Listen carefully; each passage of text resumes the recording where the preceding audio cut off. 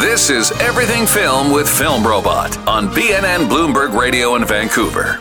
Now back to your hosts, Joe Leary and Patrick Shelton.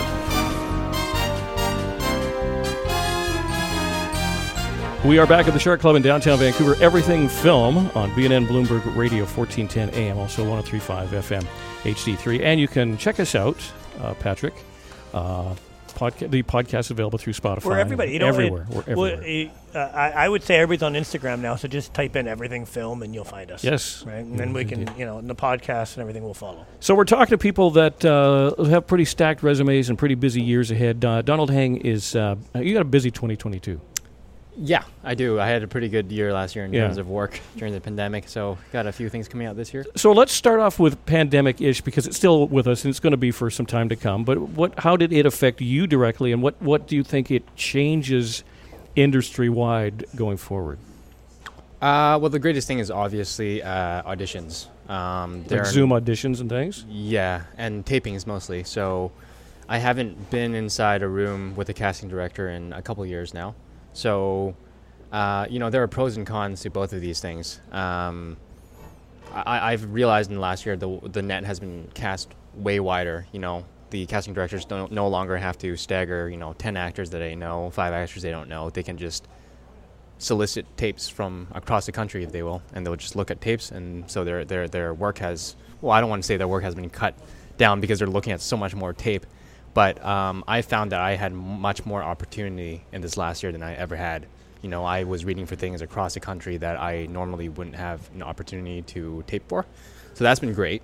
But the workload also has increased significantly. I set up my own taping room, and I'm getting so much more tapes to do. It comes along with coachings and all that stuff. Sure. So it's been a financial expense of building your own taping room and having all the equipment and all that.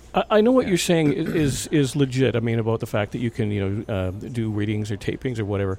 But I still think there's a value to having that person in the room. I want to see how you carry yourself, how you present yourself, how you interact. And I think that's kind of missing, because if everybody's doing things remotely or continuing to do things remotely, you kind of miss that opportunity. I want to check the person out as a person. Absolutely. I mean, I think that's a question that you would more so want to ask a casting director, but that's my take on it too. Like, they want to know your personality, how you're going to be if you're working on a big role. Are you a fun, nice person to go around with, or are you just like super into your stuff and maybe you don't take direction well? And that's another thing. They can't give notes. They don't have the time to watch each tape and give specific notes and send it out in an email and say, retape this thing. They really just have to take it for what it is. Us actors, we kind of lose the opportunity to show that we can, be directed a certain way. So again, pros and cons, for sure.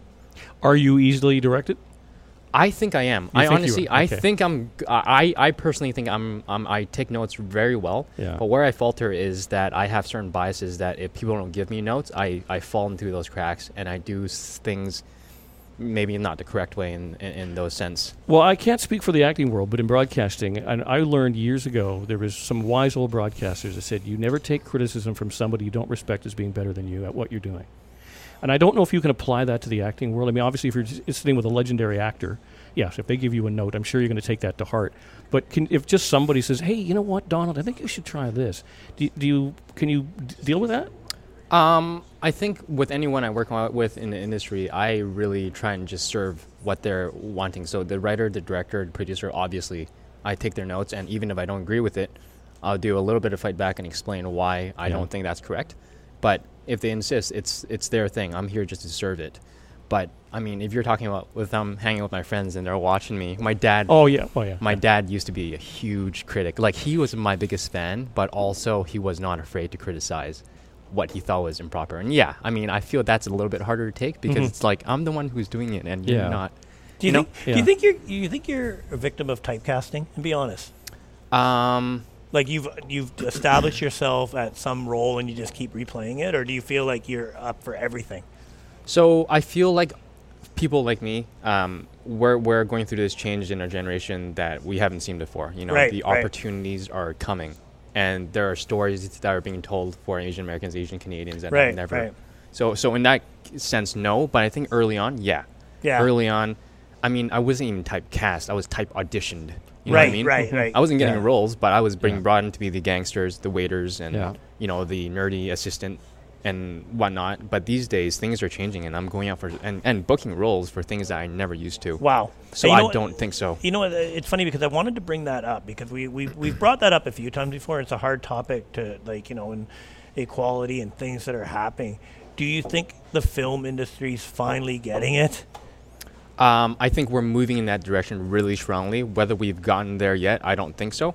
I mean, obviously, you still see, the films that are being released. We're still a huge minority in terms of the stories that are being told about us. But there are some big Asian American movies that have come out and are going to come out in the next little while. Fantastic. Well, it's not something that's more prevalent today. But Eric Braeden, who's a German-born actor who plays Victor Newman on The Young and the Restless, and I interviewed him years ago, and he said when he first came to America, because he was German, all he could play was in war movies and play Nazis. And that's just the way it was. And he really stood up and he tried to sort of create a situation whereby, no, I'm more than that. Yeah, maybe that's my heritage or maybe that's my background. Yes, because I'm German, I play German soldiers. But that doesn't mean that's all that's in the arsenal. And I think it's really important, and it's really come to light more and more now. And I think it's about freaking time. Mm-hmm. Absolutely, I agree with you. Yeah. So let's talk about 2022. You got a couple of features coming up. Yeah, I do. Yeah. Do you want to start with which one? Right for throw. So I guess the first one, I don't know which one's the first one because we don't know the release dates yet. We just know that they're coming out second quarter, maybe third quarter of this year. The first one is a film called Sight. It's starring Canadian Vancouver legend, like anybody in my circle of actors. We all just worship this guy as an actor, Terry Chen. He's an Asian Canadian actor. So he plays it's a true story, a biographical film about the world's probably most famous eye surgeon. His name is Dr. Ming Wong. He's performed thousands of surgeries, including on Dolly Parton. And the movie is about, it flashes back between modern day and past, 1960s, 1970s China, about his upbringing and how he lived through that very uncertain period of history. And how he's kind of applied all these things that his dad has taught him into developing these new ways for these new procedures to help restore sight to the blind. And I play his father, his young father, in the past in China. So all my dialogue was in Mandarin for this film. Greg Kinnear is also starring in this movie, which is pretty cool. Pretty cool thing, yeah. Unfortunately, I didn't get to work with him because we worked in different timelines. Right. But yeah, it's nice. It's always nice to be attached to projects where you have actors that you respect. Amazed he's actually playing a father. Look how young this guy looks. He's a father. Father in flashback. But you still were a father. Yeah. You still were a father back then. Yeah. I honestly, I told the director that. I said, I'm super honored. But honestly, I didn't say this until I showed up on set because I didn't want them changing directions. Or whatever. But I'm like, I feel like I'm a bit young, man. Like I feel like I'm a bit young. No, I thought that right off the bat. I had a kid. So I had a kid from 5 years old, and then I see him off until he's like 18. So there's a 13-time year span. I mean, I look at myself in the mirror. I'm like, I don't think I can have an 18-year-old kid. I don't care how white my hair is, But I don't know. Yeah, he just said that he just he liked my performance, and he thought that he did think I was young, but he thought that it was more important to have the performance there. Because you spoke in Mandarin, is it subtitled for foreign release? I would imagine so. I mean, they're targeting a theatrical release, hopefully. And you've rubbed shoulders with some pretty heavy duty Asian stars. Yes, I have. Yeah, Fatal Visit. Yeah, that was a film that I auditioned for, and quite honestly, it was one of the worst experiences in my life auditioning for it. Why is that? Because they didn't hire a Chinese speaker for the person reading with you. And so I was just getting, the reader didn't know my marks. So when I would have this monologue, she would think I'm done my line when I wasn't, and she would cut me off with an English line, and I just stumbled like... doesn't it kind of stand to reason that they should be speaking the same language as well? It'd be easier on us. Yeah, sure so would. It was a terrible audition. Like, I got cut off like 3 times, and I didn't even finish my audition. I just... had like 3 more lines, but I didn't know whether I should try and go back to my previous lines or not. And I kind of just sat there and just looked at the camera and said, okay. Yeah. And I got called back for it, and I was like, whoa, okay. Went back in, same thing happened. Same thing happened. In fact, we got kicked out of a room. They're like, you got to figure this out. And I was like, I don't feel like it's my fault, but I circled all the lines. I'm like, I'm going to have a pause here. Yeah. I'm going to say something else that sounds like this, another pause here, and that's when you say your line. And she's like, okay. And we figured it out, and I ended up getting a role, which was weird. And I didn't know who was going to be in the movie until the day I showed up. And when I showed up, I recognized some of these stars that I watched on TV when I was a kid. I took a picture of the names, sent it to my parents. My mom called me immediately. Like, are you kidding? Like, are you kidding? These stars, you know, that you're working with? So well, they you were should have got the role considering you were directing it. Yeah. Right, well, why not, right? If you see it, you got to do it, right? You got to speak up. That's great. That's great. No, it's kind of like, again, I'm going to resort back to soaps, but I've been watching Coronation Street for 100 years. And a lot of times when young British up-and-coming actors get a role on Corrie, as they call it, their parents are just going nuts because they've been watching the show forever. And it must be kind of similar, I guess, in your parents' situation. Yeah, I guess so. Yeah, for sure. So when you were a youngin', much younger than you are now, what were you looking forward to doing? What was your thought process when you decided to go down the avenue of acting? Okay, so I grew up loving movies. I think my first interest in acting was just typical seeing the cops, you know, bust open a door with a gun. They look cool and stuff. I'm like, I want to do that. Yeah. And then that translated to I want to be a police officer.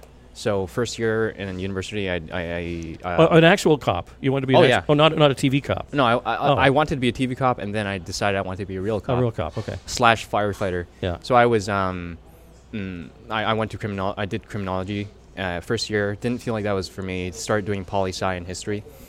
And I mean, I did drama throughout high school, and I really liked it. And quite honestly, I felt, you know, people say there's no wrong reasons for liking acting, but I personally feel there is. And I feel like I got attracted to it for the wrong reasons. You know, I like making people laugh. There's nothing wrong with that, but I love the applause of it. Yeah. I loved the end when people were like, man, you're so awesome. I loved it. It fed my ego for sure, and I liked it. And I was like, man, I want to do this. And if you can make a lot of money, why not? And I just didn't know how to get started after high school. But, you know, I was going through my degree. I was almost done it. And I just thought, you know, this is something I'm going to regret if I don't just try and dig out how to do this thing. So I found this course on casting workbook that would film an audition of yours and then send it to all these agents in town. And that's what I did. And I got quite a few calls. I was good enough to get a few calls. And I signed with my agent, who I've been with for 10 years. And that's just really how it started. But, I mean, although I always say that I felt like I got attracted to acting for the wrong reasons, I definitely feel like in the first 3 years of getting an agent and auditioning, I really fell in love with it for the right reasons. And that really is just like, it's going through devastating moments of your life and experiencing really negative things and then realizing, hey, you know what, I can apply this to acting. Yeah. And for me, that was just like, that's the epitome of taking lemons in your life and making lemonade. And I thought, this is something I love doing. And so whenever there's something that's terrible that happens in my life, I wouldn't want it to happen, but there's always that little silver lining there where I'm like, okay, well.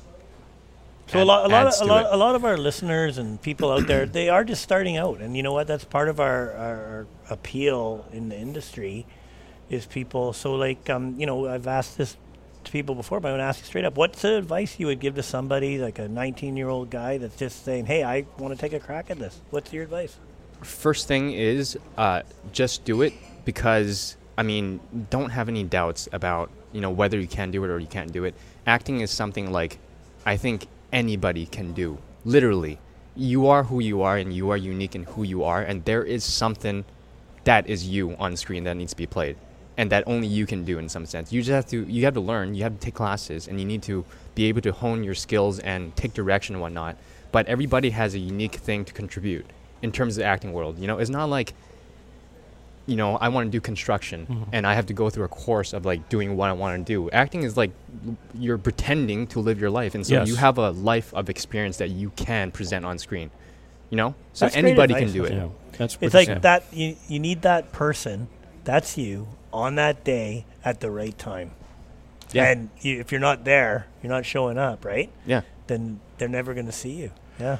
That's great. That's great advice. How do people follow you on social media, sir? Instagram would be Heng Donald, and that's HENGDONALD. Yeah. And Twitter, it's used much less, but it's Donald Heng. that way. Well, it's been great meeting you, and you got a good 2022 so far, and we'll have you back, and we'll see what lies down the road for you. Thanks, man. Thank Thanks, you so my much. friend. Cheers. Yeah, thanks, guys.